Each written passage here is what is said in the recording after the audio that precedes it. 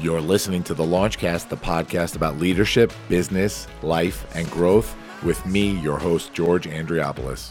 It's like food for your ears. George? Yes, Dave? Where do podcasts come from? Well, when two dudes with microphones in their home offices like each other very much, they get together and they make a podcast. And then they just see what happens? Yes, then they do whatever they want, and a dad podcast is born.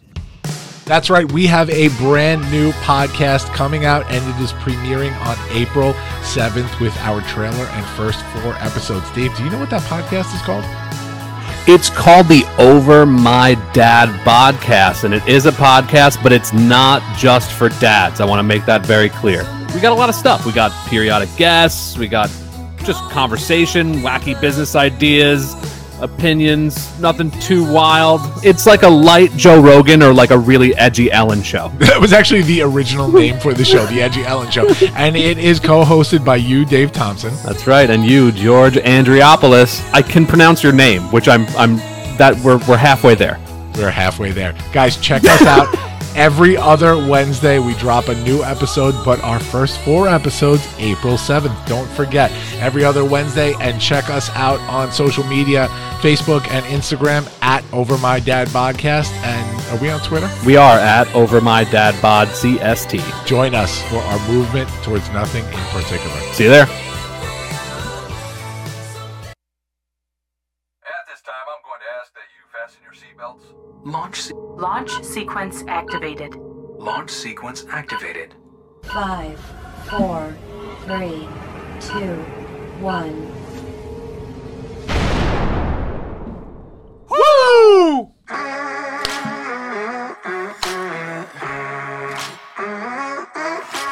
Hey, everybody.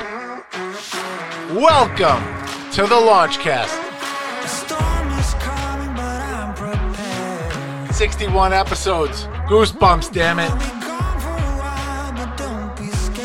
Episode 216. This one is called Life is a Sinatra Song. You're going to find out why in a couple of minutes. Thanks for joining me again for another episode of the Launchcast. But you know we have to do the whole deal, right? So here we go. It's the Launch Dad himself bringing you your favorite podcast on the planet. It's true. It's damn true. Right here as the beat drops. Into the black hole. What is happening, everybody? Welcome to another episode of the Launchcast, episode 216.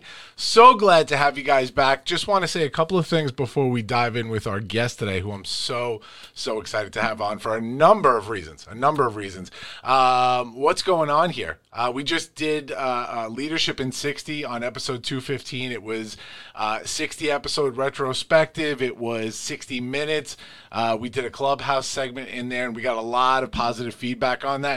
So I want to say to you guys that had a lot of positive feedback. We talked about leadership lessons from all of the leaders that we've had on here before. A ton of leaders. So go back, check out those episodes. I have sponsors. I get paid. Come on, please help me out here. Go back, listen to those episodes, check it out, find out why other people are so in love with their favorite podcast on the planet. But no, seriously, guys, keep supporting. We appreciate it. And thank you so much for supporting our new podcast, the Over My Dad Podcast, with me and Dave Thompson. We are having a blast doing that thing. It is It's been a good time taking the conversation to a different place, getting a little bit less serious, talking about some fun stuff, having comedians on, and the whole deal. So thanks for supporting that, and let's dive into this interview. Let me bring this handsome dude on screen. Hang on, here he comes. There he is. I've been a puppet, a pauper, a pirate, a poet. A pawn and a king. I've been up and down, over and out. And I know one thing. Hey, what's going on? I thought I was going to be on the Dead Bod podcast. What is this leadership crap? What's going on here? Guys, we have today Scott Stanford. I'm going to do the quick bio and then talk to my buddy here. So Scott Stanford is a Go ahead. Seven-time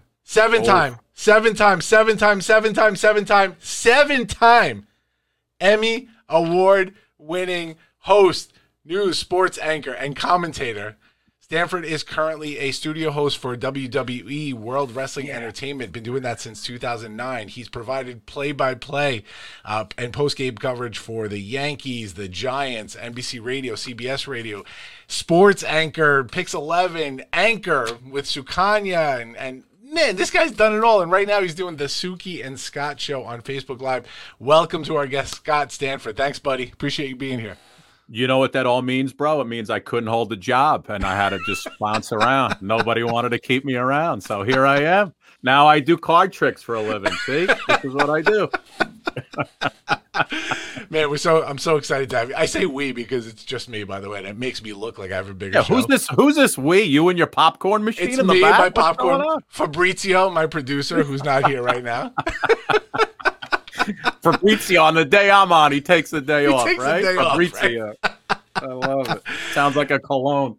I got to tell you, man, I'm so enjoying the Suki and Scott show on Facebook Live. I catch you guys now almost every night that you're on, and I started. Well, first of all, I got in contact with you because Sukanya Kristen was on the show, and she was amazing, and I got her because Lisa Mateo was on the show a couple of months ago. Yes. So I'm just going around. I'm going around. And listen, that was your first mistake. You went to them before me, and now, you got me after those two clowns. So here we are. I'm very excited, my friend. By the way, before we get into this interview, breaking news today. Tell me. And I know this is airing pretty quickly.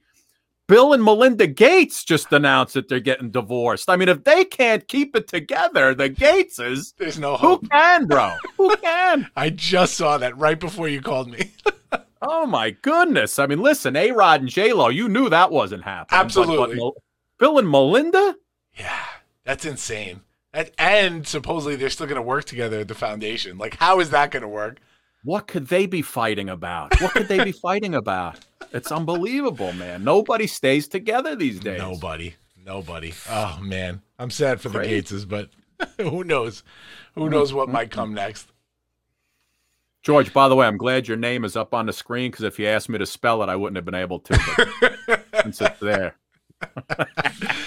So I'm going to start this thing the way we're going to dive right in. I'm going to start this the way we start every single interview. And this is going to be a trip for everybody because I know the answer I'm going to get.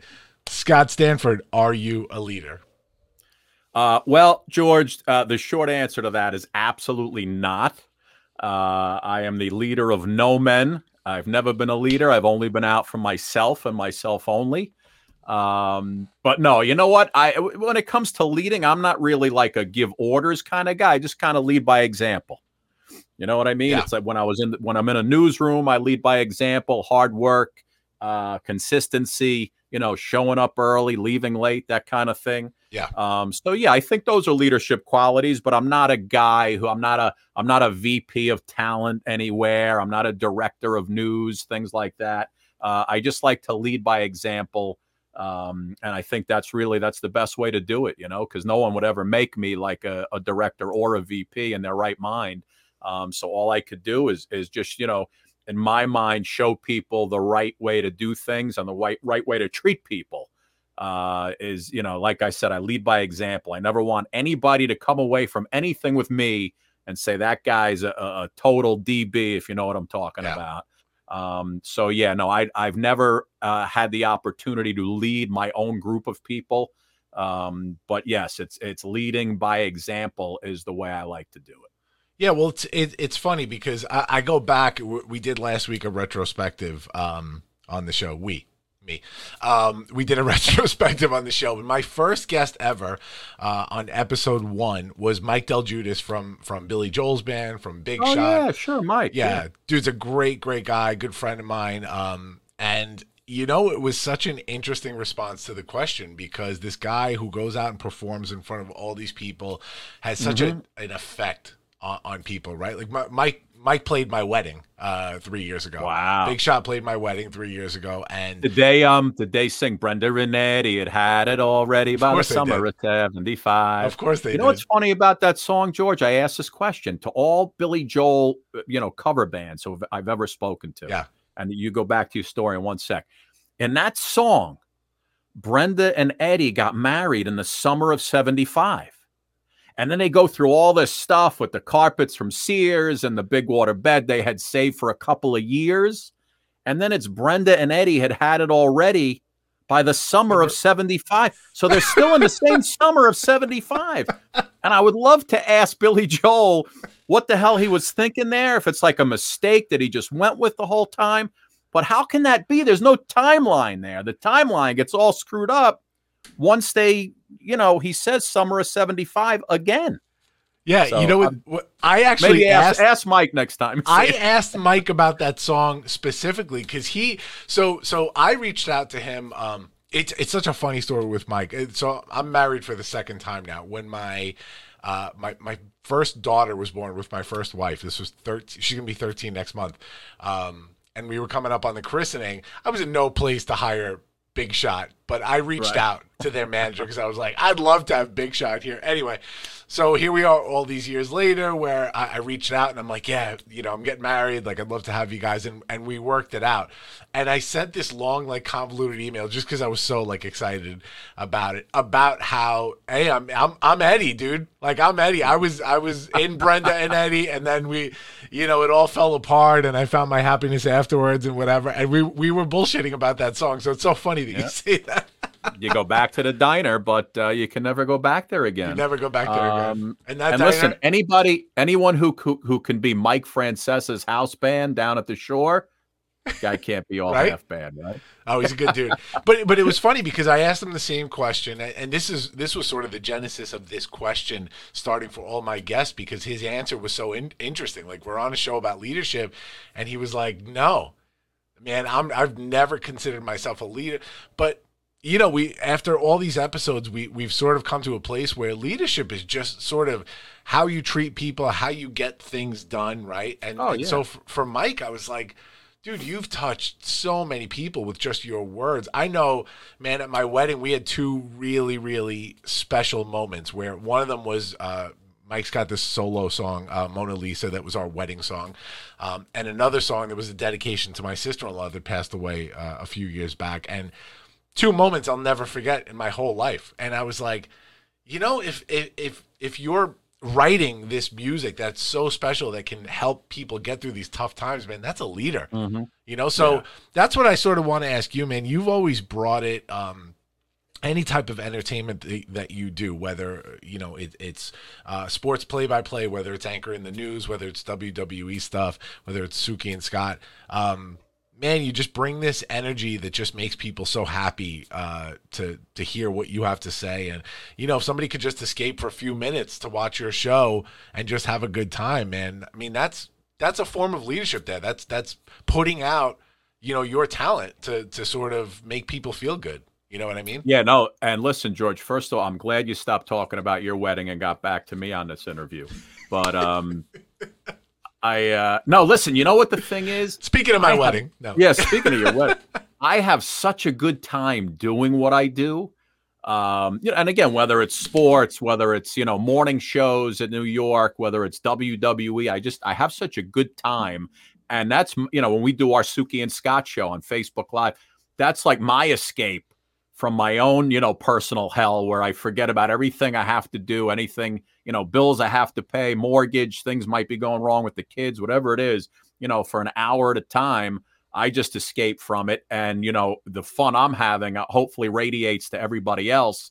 And, it was always such a, it always made me so proud when people would come up to me in the mall or whatever, when we were doing Pix 11, and women would come up to me and say, hey, I hate sports, but I love watching your sportscast. Or a husband would come up to me and say, oh, my wife can't stand sports, but she loves watching you. You make her laugh. And that's really, you're hitting the right spot and the right tone when you get in that position, when you get the non-sports people who are watching you just because you're going to give them something to chuckle at. Because really, in actuality, in these days, back in the old days, you got your sports information from your local nightly news because that was the only place you can get it from. Nowadays, by the time the 10 o'clock or 11 o'clock news comes on, by the time the sportscaster comes on, if you're a fan, you know what happened with your team already. You've either watched the game, you heard the game, you saw the highlights, you know what happened. The hell just happened? What happened? Your demo reel just came on, like out of nowhere. My demo reel? Yeah, I had it up on the website, and the thing just started playing out of nowhere. Real? Let it play. That's probably more interesting. Which demo reel? I have 7,000 of them. It's on the Suki and Scott website. Oh, okay. Yeah, go ahead. I have a demo reel for every opportunity. Bar mitzvahs, weddings, perfect, sports, right? But yeah. So what I was saying, when it comes time for the 11 o'clock sports, everybody knows what it is. So instead of just giving someone highlights, which what 99% of the guys and girls do, you got to come at them with something fun and original, and give the people who happen to just stick around past the weather a chance to see you, and you put on a 4 minute show. Yeah. Gives them a chance to say, oh, you know what? I'm coming back tomorrow night for this guy too.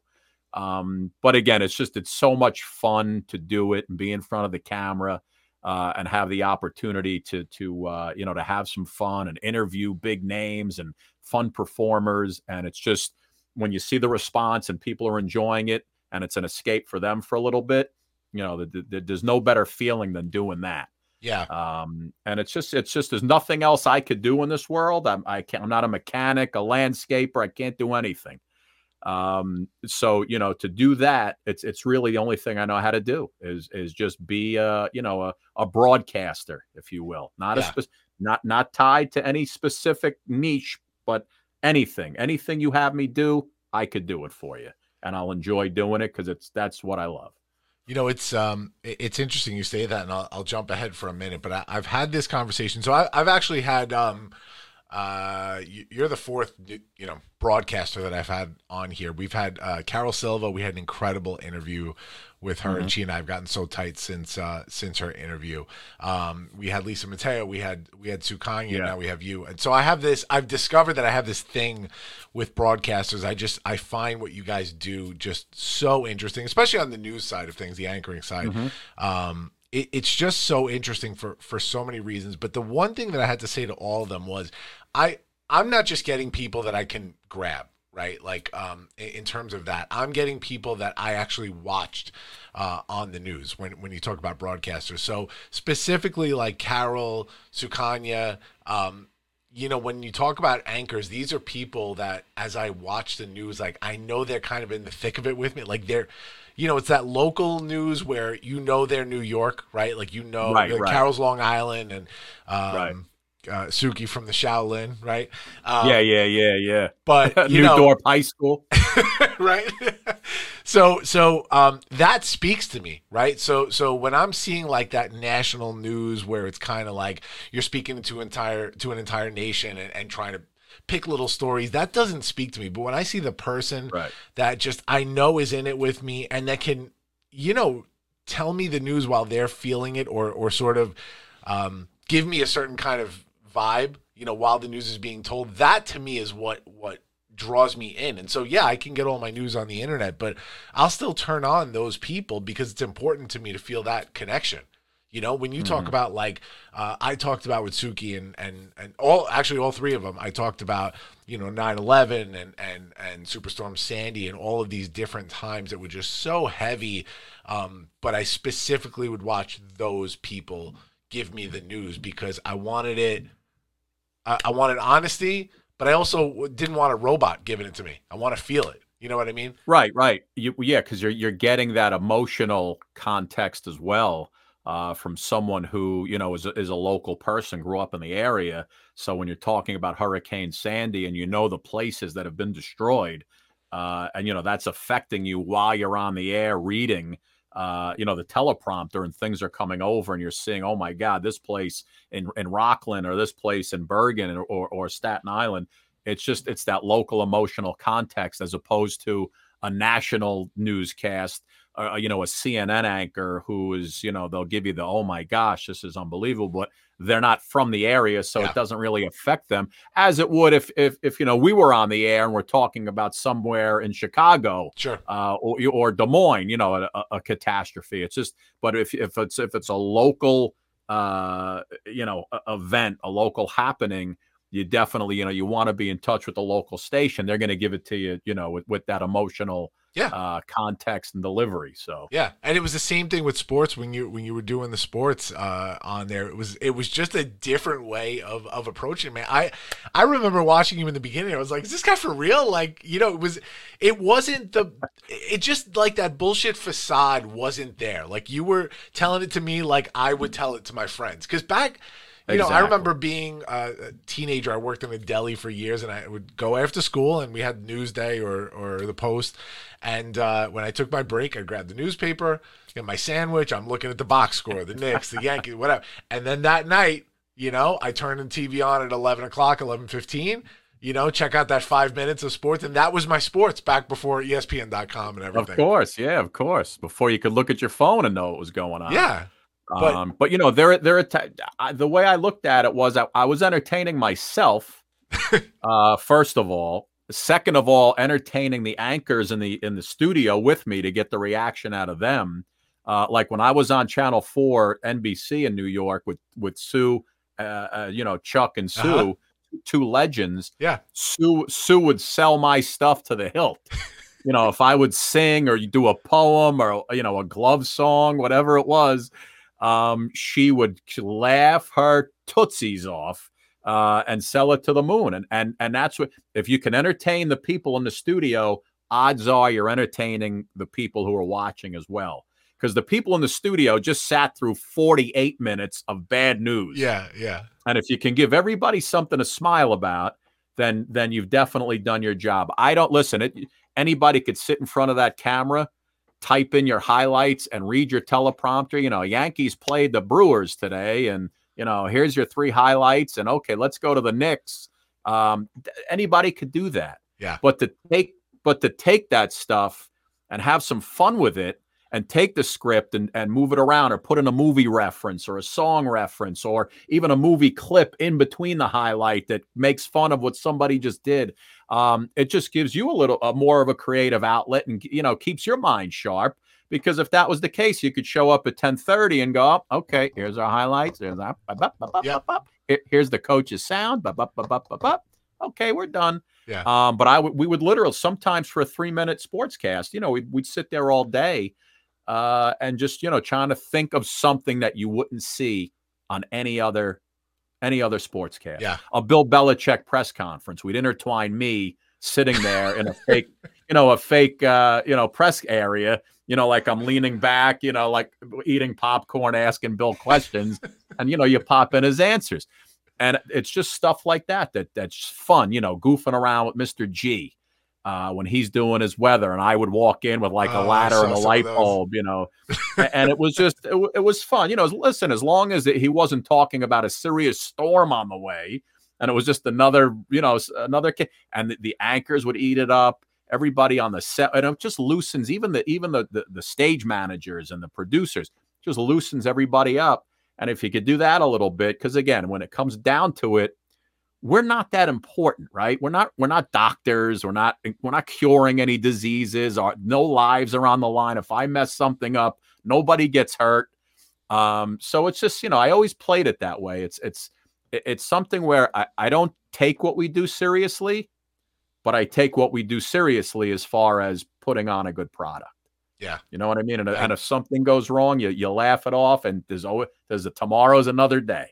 Yeah, and you absolutely did, man. I'll tell you, I always appreciated. My dad used to watch you as well. I loved it. I'm going to post a clip, guys, in the show notes, a link for a clip. But one of the funniest things I've ever seen you do was, I forget which show it was that you did this on, but you played a YouTube clip of a guy teeing up, playing golf. Just like took him forever to swing. And then he missed the ball, right? Yeah, right. So here's the thing, right? And my producer would, he would get in on this too, and we'd figure it out. So you have a video with a guy who took 45 seconds to swing at a golf ball and then he misses, right? So how do you make that better than what it is? Right. So I would go into the studio and get the guy, hey guys, we got to shoot a couple things. And they would think I was nuts because they didn't know how I was putting it into a video. And they would roll the camera. I would do my thing. And I'd say, all right, you guys will see it on the 10 o'clock news. You'll see what we did. And that just made it, it gave you, it extended it out, made it longer, ate up more time. Yep. And just made it funnier. So you have that clip actually? I have that clip. Yeah. Oh, let me see. Yeah, again, roll that. I love that. Oh, I don't have. I'm going to put it in the show notes. Yeah. All right. Let's do that again. All right. You have that clip actually? Yeah, I'll have it in the show notes. Nice. All right, roll the clip. Let's see it. There you go. So let me go way back. So you are originally from Haverstraw, New York. Is that right? I grew up on the mean streets of Rockland County, in Haverstraw, New York, and North Rockland High School kid. Yeah. Always in the suburbs of New York. And the beautiful thing is, I never had to leave town to start my broadcasting career. Yeah. Which very few people do that. And I started on small radio stations right outside New York City. Instead of going, to Butte, Montana, to be on the radio, I did it, in Westchester and Rockland, and that was my learning process. Yeah. What was it like growing up in the Stanford house? Growing up in terms of like, not only how did you sort of make the decision to go into this direction as a career, but what kind of influences growing up did you have? Well, I remember my dad had one of those illegal boxes. He was always watching the Spice Channel when I come downstairs. He was always, watching the Spice Channel. But no, I'm just kidding. My father was also a radio guy.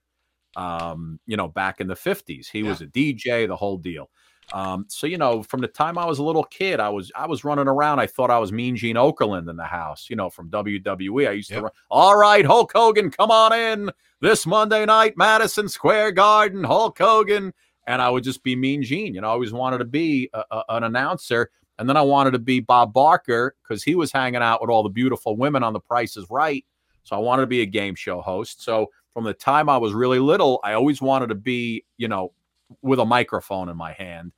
And then, as a senior in North Rockland High School, one of our teachers forced me to host the senior talent show. And that was really the first time I was ever on, big stage because it was a really big school. Yep. And that just, from the feeling of that being in front of that live audience, it was phenomenal. And I went to college for broadcasting and just the whole progression. I got sidetracked by broadcast sales a little bit, but then I got back into the broadcasting on the on-camera side. Right. And I just kept going from there. So how did the transition to sports happen?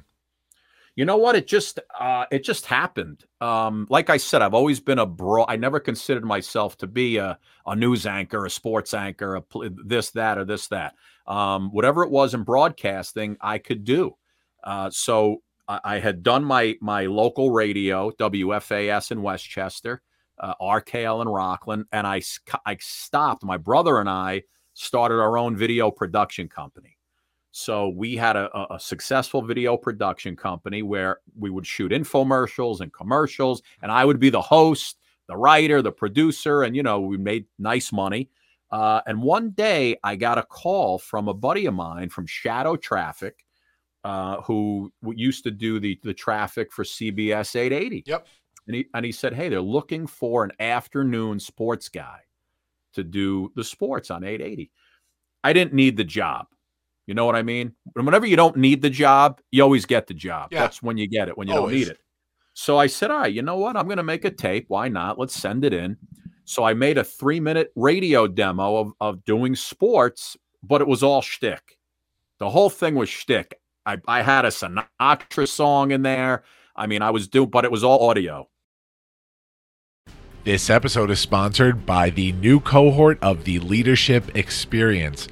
Unconventional Leadership, brought to you by yours truly, the launch dad himself, George Andriopoulos. Our new cohort is starting soon, and not only do we still have the same 4 courses, that's right, the public thought leadership track, the career leader track, the entrepreneurship track, and of course the podcast experience. We have our first graduate level, up level, Inimitable, the newest one-on-one leadership class. This is for not only if you have taken the leadership experience core class before and are ready to graduate to the newest level, but for those that have experienced leadership and want to take it to a new level, Inimitable is for you. I'm not even going to talk about it in this commercial. You're going to have to contact me. Check out theleadershipexp.com for details and to sign up for information. Inimitable is coming at you. DM me for more info. Later, guys. So I used to play my clips and my movie tunes and, all this stuff. And they liked it. And I got the news director over at Fox 5 would listen to me on his way to and from work, because I would fill in for Jared Max in the mornings. It was a whole, you rotate around. Sure. So he was a big fan of mine. And before you knew it, I was auditioning at Fox 5, which was really an audition for UPN 9 because they own that channel at the same time. Yep. So I ended up being the sports anchor over there with Russ Salzberg for about 6 years. And then, I moved over to NBC4 with Bruce Beck. And then I got recruited at Pix 11 to come anchor, the 5, 6, and 10 o'clock news with Tamsin. And then they restarted their sports department. So I did that. And then I got a call. I'm going in with Suki in the morning. So I did that. And it just, the morning show took off. And next thing you know, we had different management every 5 minutes. So they blew that whole thing out. Suki ended up at Fox 5. I was there for like another year till I left. And the timing was right for us to get together and do the Suki and Scott show, which really started out as like a kind of a hobby. But it's snowballed into this, monster show with, great celebrities and performers. I mean, we're booked through like the middle of June now. And we have the movie companies and the PR people. Everybody's coming to us as one of their stops on their, on the celebrity, stops. Yeah. With the Tonight Show and everybody else. So it's been great. We're on a bunch of streaming sites. We have conversations every day with different broadcasting executives. So, sooner or later, George, we're going to be somewhere. I know that. No, I'm excited for you guys. I saw that, man, the second I started watching it, and I'm like, oh, this is going to be somewhere, like very, very soon. But, it's funny because today, just the way things work now, you look back at like when you first started in the industry and doing something that's streaming or even just like social media live. I mean, you guys have a huge following, man. It's not something you could do back in the day. I'll tell you, it's been great, and it's been just a slow, steady rise. And Suki and I always talked about it. And we said, listen, no matter what, let's just do the show every day. We go out every night, be consistent. If she can't make it, or, I'll have somebody else on, fill in for her, but we keep it going. And there have been video. We just had a video last week. Stupid. The dumber the video, the bigger the viewership, George. Yeah. I noticed. We had a video with this Phil and myself. Phil's another guy who's on the show, Phil Paz. Yep. He's like a viral sensation himself. Philly Kid. Phil and I, Philly Kid. We sang "Knock 3 Times on the Ceiling" by Tony Orlando. Yeah. He was in his car. I was in my car on his app. He sends it to me. I sing it with him. It turns into a duet. This thing in 4 days was 1.5 million people. And it just, for some reason, just that, because we've done other songs before. Yeah. We'll get 70, 80,000 views. All of a sudden, this thing just kept ticking away and ticking away. And I saw the shares were going to, 10,000, 15,000 shares. And it literally went around the world. I mean, we have comments and likes from people in Australia, the Philippines, Saudi Arabia, from "Knock 3 Times" by Tony Orlando. And it's all folks who are, age 45 plus, mostly females. Yeah. And it's wild. I always say that the dumber the video, the more people will watch it. And that just seems to be the case. Well, they must have heard about your Copacabana rendition, and her name was Lola. She was a showgirl. Yeah, I remember there was a day where you guys had the gateway open for fans to come up on screen. Dude. And when you did, I don't know if it was the after show or I was actually on, and you popped me on the screen, which is great. But you had there was a bunch of, let's say, on the older side ladies that were popping on, and there was one in particular from down south. I couldn't catch my breath. She was like yelling at her daughter in the car. Yeah. Oh boy, that was amazing. It's a whole new world out there, my friend. It's a Let me tell you, world. I'm a huge, and I think I've heard you say this too, but I'm a huge Howard fan, huge Howard Stern fan. Oh, the best, best. When I started this show, and by the way, let me put this out there now. Never ever have I ever made a comparison between he and me, or will I ever be him. But that being said, I modeled the way I do these interviews after his interviews. Dude, he's the best interviewer on the planet. He's the best. And when we get into the deep ones, today was always going to be a little more lighthearted, but we get into the deep ones and we tell some stories. He's my inspiration in terms of like how you do this. But when you talk about like the whole show, right, and the value of just bringing something that's ridiculous on there, he set the standard for that. He's proof. He's like the case study that the more ridiculous it is, the better the content. Absolutely. And what's funny? When I was in college, I spent my first 2 years upstate New York at SUNY Cortland, right? Yeah. And they had a great radio station, WSUC. As a matter of fact, WWE Hall of Famer Mick Foley and I were on the radio together up in Cortland. So Howard was on WNBC here in New York, and he wasn't really known nationally yet at the time, just in New York. And my father and I used to listen to him when I was a kid. So when I was in school, I kind of stole Howard's act and did it up at school, with the women calling, with their fantasies and the shtick and everything else. And I told him this, how I'm like, dude, I stole your whole act up in college. It was the #1 show on radio in my school. And I was like, it was the guy who was the quarterback of the football team and me. Yeah. You could date him or you could date me. I was like the Howard Stern of Cortland. And it was really just cool. People look forward to the show, and I would just have people do all kinds of crazy stuff. And it was great, man. But and I would be done. Mick Foley was the DJ who would come on after me. And Mick, who, for folks who don't know WWE, he went on to be a huge, Hall of Famer. And I'll never forget the day he said to me, he's like, dude, I'm leaving school. I'm going to become a wrestler. And Mick's body, he's not necessarily built like a wrestler. And I was like, yeah, dude, good luck with that. Wish you the best. Next thing you know, a couple of years later, I see the guy, this Cactus Jack on TV. And I'm like, holy crap. I'm like, that's Mick. Son of a gun did it. And next thing you know, he's one of the biggest draws in WWE history. And a great guy too. A great guy, yes. A smart guy, with books, the whole deal.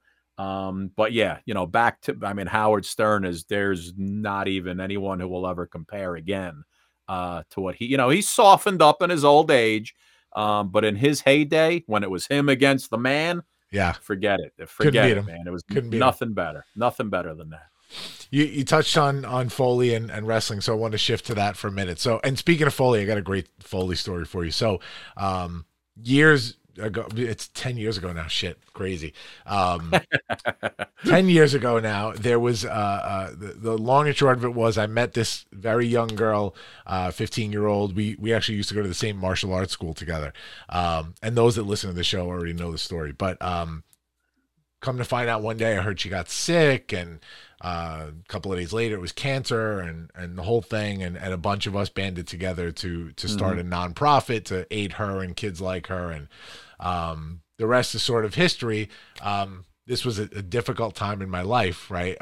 During that time period, I was in the middle of a divorce and everything. And so I got very close with the family throughout this process. I started dating her sister down the road, and we got married, and we're married now. Nice. Nice. So anyway, so Shannon, that young girl who was my sister-in-law, unfortunately, we lost her a couple of years after this all started. But right before she passed, she knew she was terminal, and she wanted to have a big send-off party, big 17th birthday party, and the whole deal. And I reached out to Mick. I reached out to anybody I could reach out to.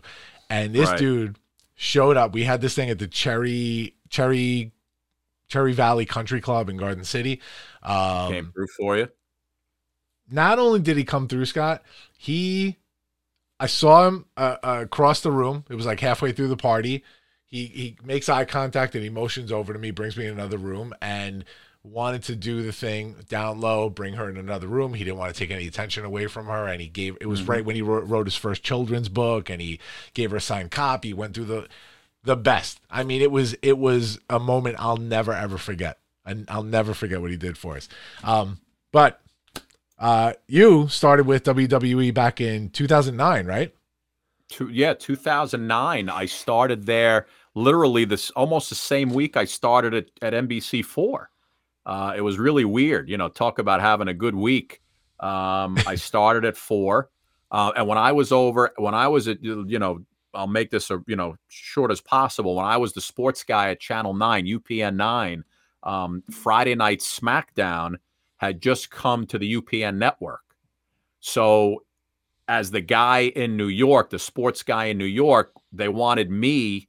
So UPN made a deal with WWE. They were going to have me, each Friday night, all the UPN stations, SmackDown would air from 8 to 10 p.m. and then the news comes on at 10. So, how do you keep that WWE audience for the news at 10? It's not really the same audience. So I had to have a package, a feature piece, wrestling related, to be in that Friday night 10 o'clock newscast, so they could tease it in the show during SmackDown. Coming up on the UPN 9 news at 10, Hulk Hogan breaks an arm. We'll have or Scott hangs out with the Bella Twins or something like that. So those pieces that I would do aired on every UPN 9 newscast, every UPN newscast in the country. So I worked very closely with WWE as the guy. They were very nice with me, giving me interviews and people. And, I'd go to the Meadowlands when they would have a show, and I would be in a room, and they would just keep bringing in superstars to do interviews with. It was crazy. It was like, Big Show would come in, then the Bella Twins, then Kelly. And I was like, oh my God.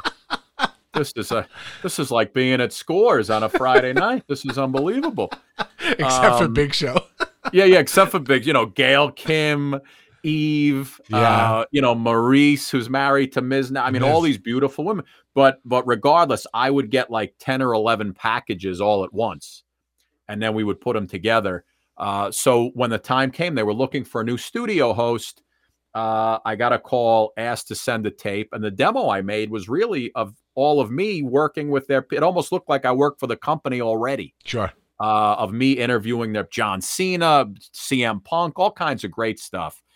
Me in the ring, doing things at shows. And I get a call from the main guy back at the time. And he says, listen, we got about 300 tapes for a studio position. We narrowed it down to 5. Vince McMahon hated all of them. Vince hated all 5. And he said, and he remembered that I had just sent him a tape. Hey, we have a guy who's doing this. Take a look, Vince. Vince looked at the demo tape and he said, get this guy in here now. And so I went in, I did the audition, which was, really cool stuff with Joey Styles and doing play-by-play. Yeah. And I got the gig. And next thing I know, I'm doing studio shows for WWE. Before you know it, they're calling me to come do, play-by-play on the road for WWE Superstars, which aired on, WGN at the time. Yeah. And it, so for 3 years of my life, I was on a plane every Monday and Tuesday, unless it was local. doing, WWE superstars. And then on Monday Night Raw, it was, the interview guy. Yeah. Backstage, we would switch off being the interview guy. I was a little too tall. I'm a little too tall, so I'd have to like kneel down for some of the guys because you always have to make the superstar look big. Sure. That's why now all you'll see are very small females who stand and look up at the superstars. But it was so much fun, man. A lot of traveling, hit every city in America, and it was a lot of fun. And then when I went to Pix on a full-time basis, I ended up just doing studio shows in Stanford, and always had both going consecutively. Never the two got in the way of each other. Sure. And it always just happened to work out. And it was great. It was great. I had so much fun. And 12 years later, here I am. People have come and gone. And I show up every day like it's like, I'm a kid with the enthusiasm and consistent good television. Yeah. I don't think I missed a day of work at WWE in 12 years. I think I had food poisoning one night. I couldn't make it to the Raw pre-show. And I'm like, guys, if I can't get out of my bed, Yeah. if I can't get out of my bed, I got a problem. Right. But it's just, again, it's that thing where you don't want to miss it. You feel bad if you have to miss it.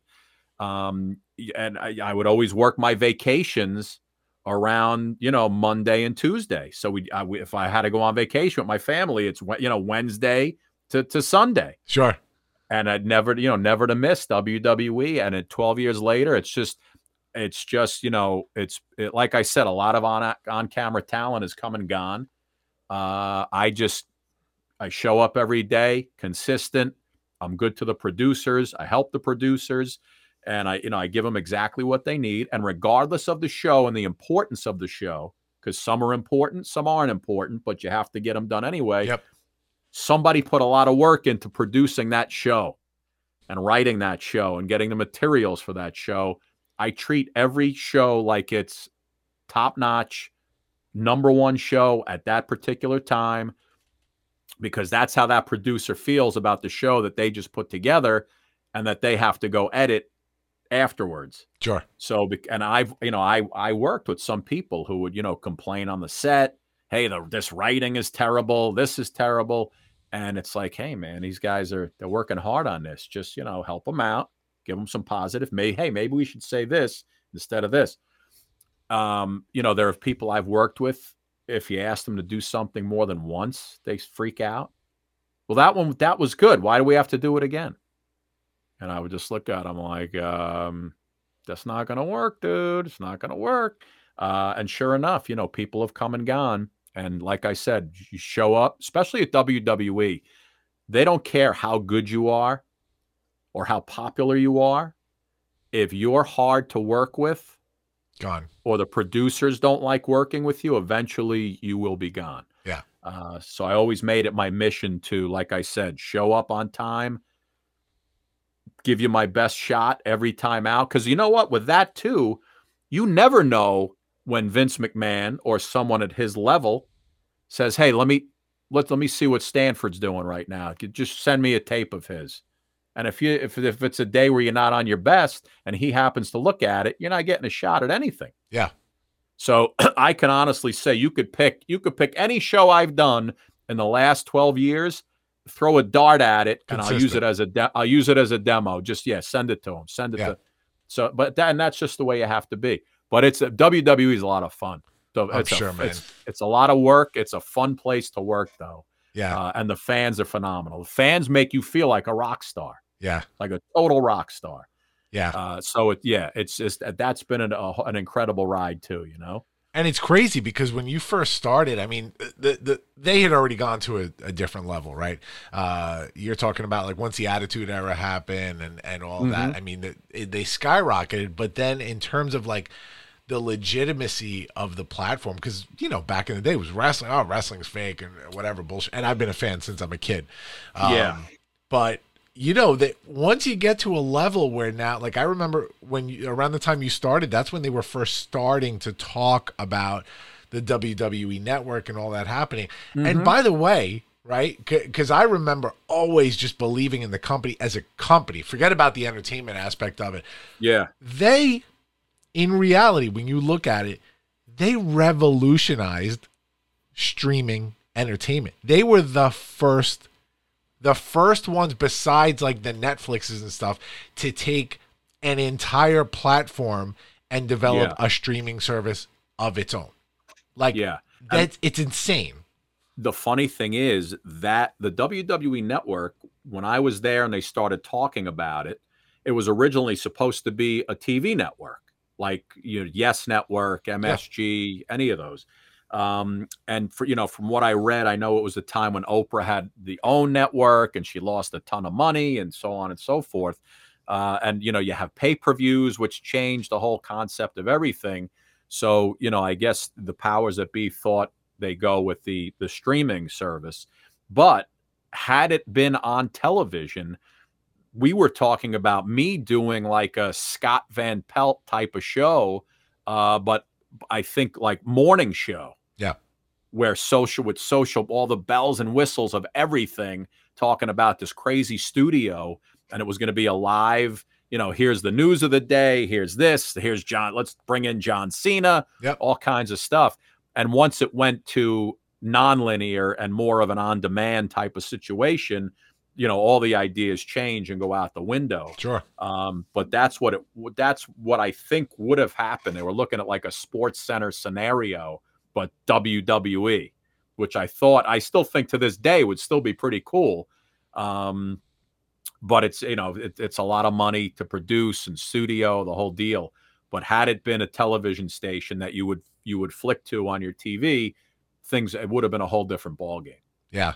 Yeah. But, the way it went, I mean, watching the genesis of that like even all of a sudden, like ESPN starts doing spots on wrestling, which was like, didn't happen back in the, I know Coach was there and everything, but Coach. They're covering WWE all of a sudden, and you're watching like the contracts when they're changing networks and they're getting bigger and bigger, and now they're on Peacock. And I mean, it is a powerhouse right now. And I want to hear your take on this.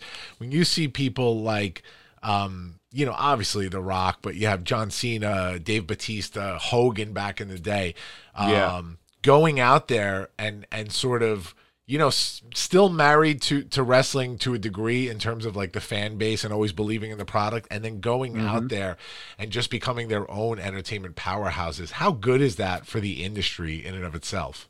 Well, again, social media is a big proponent of that. And, The Rock is his own entity and John Cena was his own brand. And, you didn't have that back in the day, right? Can you imagine Bruno Sammartino,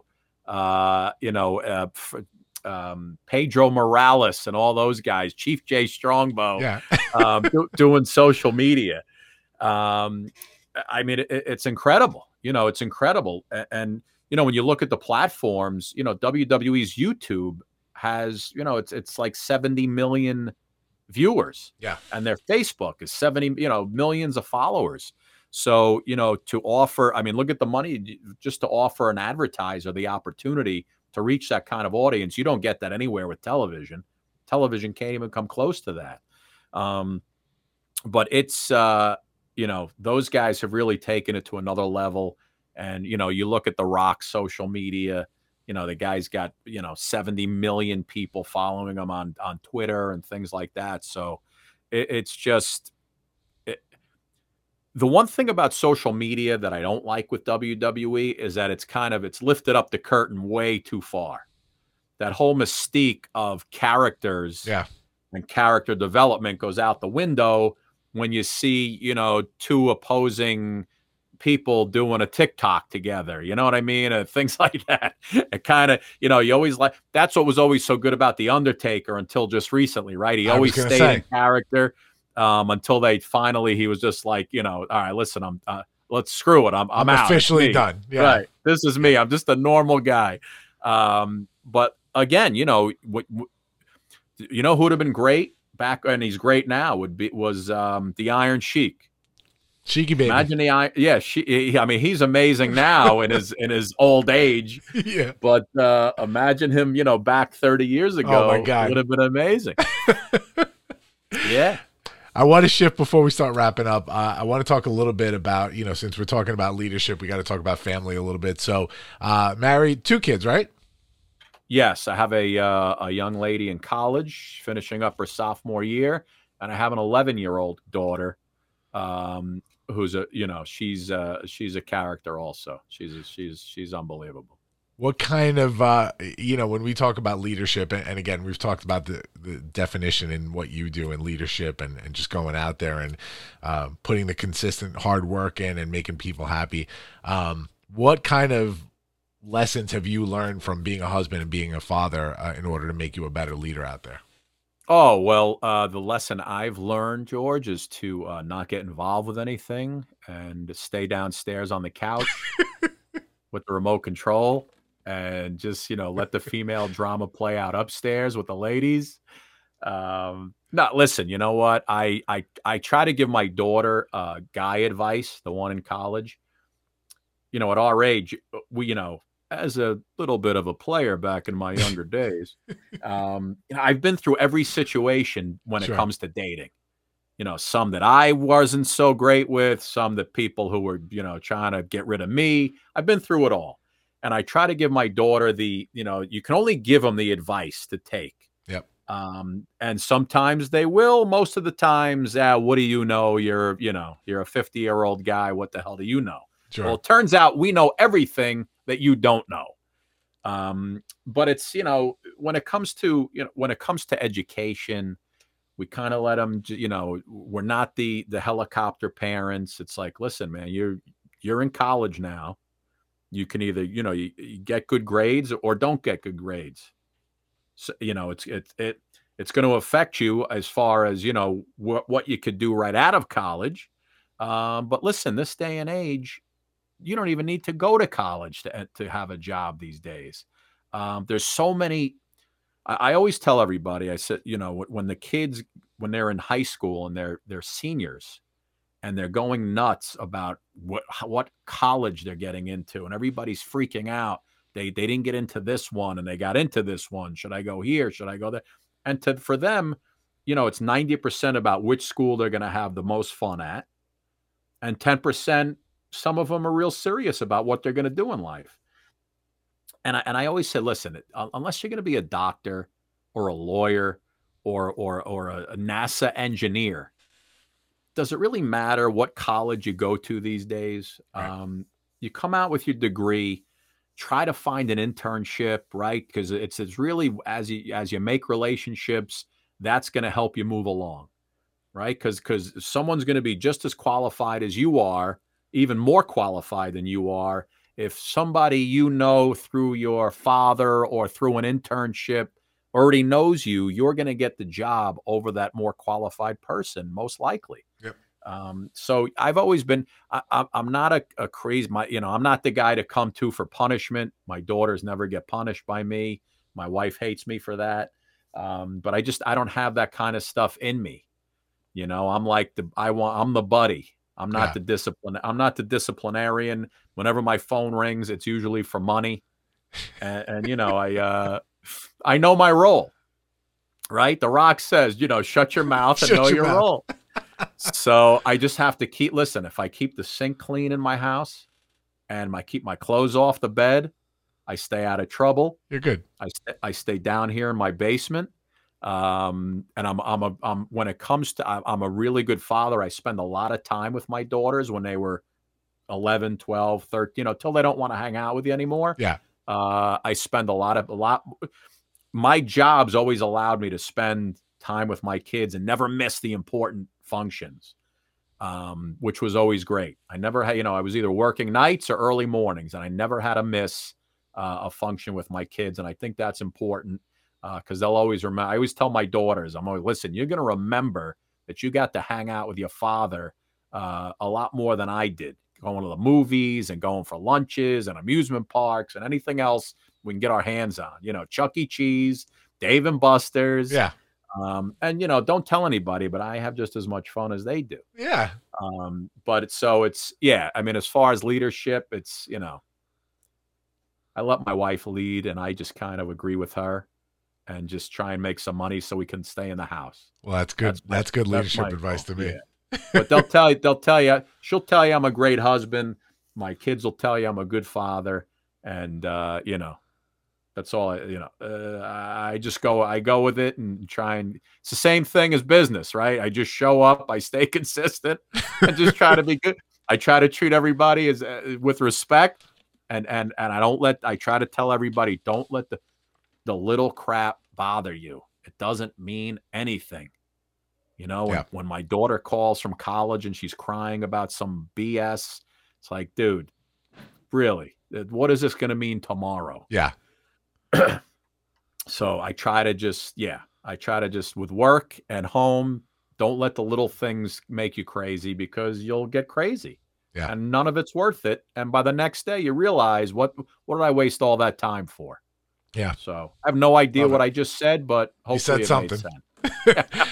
All right, before we hit the big three, I want to mention to everybody again, the Suki and Scott show. It's Tuesday, Wednesday, Thursday, right? Every week, 7:30? Tuesday, Wednesday, Thursday, 7:30 on Facebook Live. Then we send it out the next day to like 10 different streaming platforms. But the live show we like to do on Facebook to get that audience interaction. Yeah. Every Tuesday, Wednesday, Thursday at 7:30. Perfect. A lot of fun. Before the big three, what's next, man? What is going on in the professional life of Scott Stanford? I don't know, bro. Like I said, I have more things going on that I don't get paid for than anyone I know. But including this. Including this show, by the way. You're welcome. They tell me if I keep doing what I'm doing, things will hit and big things will happen. So the Suki and Scott show has a lot of meetings going on, a lot of potential things going on, and the only thing I know is that every Tuesday, Wednesday, Thursday, I'll be there putting on a show with celebrities and performers. That's the only thing that's a definite. Other than that, I don't know, what's going to happen, but it doesn't happen unless you shoot your shot, they say. That's it. And that's what we're doing right now. We're shooting the shot and we're doing it 3 nights a week, and content is king. And you never know, man. You uncover the right stone. And things can happen very quickly. They have happened real quickly over the last year. So, who knows where we'll be this time next year, hopefully on somebody's, network or cable TV station, but we'll see. The opportunities are endless. Love it. You guys are killing it. Love the show. All right. Thank you, bud. Let's hit the big three. The big three from the Launchcast. Go ahead. What is this big three? The big three. I'm going to throw out some stuff. You're going to give me your top 3 quick, concise answers for each thing. Fun stuff for you. Ready? Go ahead. All right. 3 best WWE talkers of all time. Oh, that's easy. Let's see. Number 1's got to be Paul Heyman. Number 2, I'm going to go Jesse the Body Ventura. And number 3's kind of a toss-up. You got to throw Lou Albano in there, maybe a tie with Freddie Blassie. I think that's what, but Paul Heyman, he's head and shoulders above everybody else. Yeah. Everything else is just, is just fodder from there, but definitely Paul, Jesse the Body, and he was great with Vince McMahon. And then I would go, Freddie Blassie, Lou Albano, Grand Wizard, all those guys kind of coming in right around that 3rd spot. Are we going to get an honorable mention for the Long Island IC? Well, listen, one of the finest shows in WWE history. That's right. Right? Some of my finest moments. Yes, they were. All right. 3 best, so another tough one, 3 best technical wrestlers of all time. Oof, technical wrestlers of all time. All right. You know what? No, that's actually pretty easy because you got 2 right now who are phenomenal. AJ Styles, Daniel Bryan. Mm-hmm. 2 amazing technical wrestlers. And then, if you look back, and again, it was a different time, but, you could throw Bruno Sammartino in there. Was a great Bob Backlund, let's give Bob Backlund. Bob a number Backlund, 3 yes. spot. Well done. That was great, right? Backlund, till he, I don't know, he turned into like this lunatic Backlund. Turned into a cartoon character. Yeah, he turned it, but boy, back in the day, man, in the mid 80s, that guy was good. He was good. Yeah. Give me your 3 most memorable moments as an anchor, as a news anchor. Oh, geez. On air, I'll news say. anchor. On air. Wow. Most memorable. Well, that would have to be from the morning show, I would think. We've had so many celebrities that came in. There was one day Suki and I spent 6 hours on the desk from 6 in the morning till 12 noon covering a spring snowstorm that we had. Like this once in a lifetime, end of April snowstorm. Yep. And we literally sat there with all the governors from the 3 states and different people.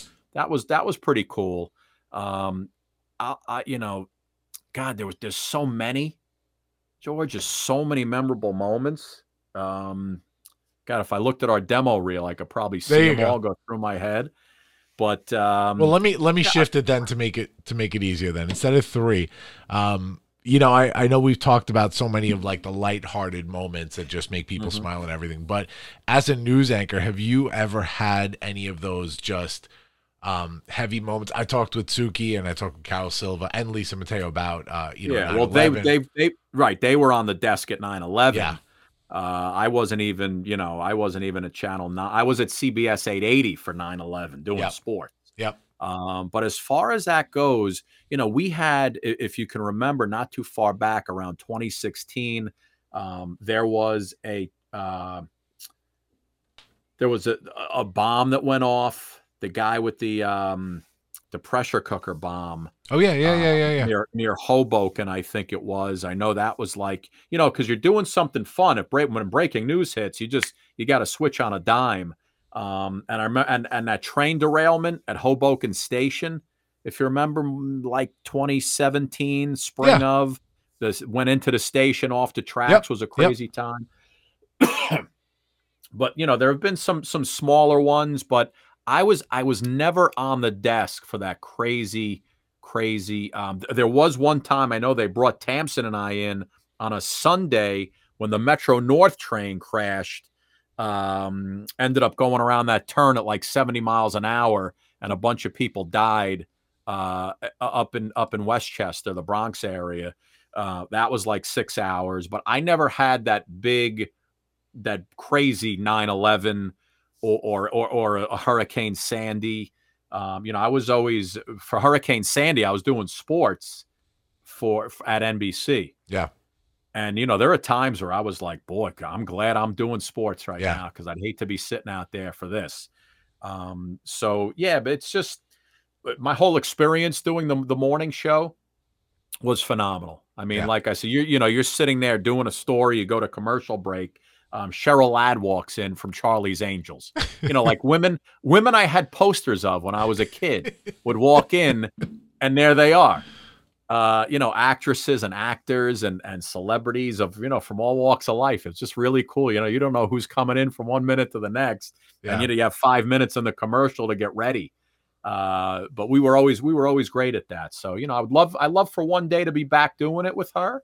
But for now, our show is kind of like Kelly and Ryan meets the Tonight Show. Yeah. And I think that's the perfect spot for us. Yeah, guys, check that out. 7:30, Tuesday, Wednesday, Thursday. Unbelievable show. And they have incredible guests all the time. I stole one of your guests for my other podcast, Key Lewis. I heard Key, and I messaged him. I'm like, dude, you got to come on our new podcast, Fatherhood. Oh, man. Amazing. He did his whole very good. Mo Vagina bit. yeah, the Mo Vagina. I was like, Sook, I got to remember this. Mo Vagina. Guys, Scott Stanford, check him out, the Suki and Scott Show Facebook Live. Scott, thank you so much for being here, buddy. I appreciate you so much. You got it, George. Thanks, pal. Thank you, buddy. I'll put you back in the green room while I sign off, and I'll talk to you. Hang on a sec. All right. The virtual green room. Guys, another episode of the Launchcast. Thank you guys for joining me. You know where to find us. Catch us every single Monday morning, but this one's coming out on a Tuesday. Every single Monday morning, Apple Podcasts, Spotify, iHeartRadio, Pandora, TuneIn, Stitcher, all of them. Thank you for joining us, guys. We'll see you next time. Into the black hole.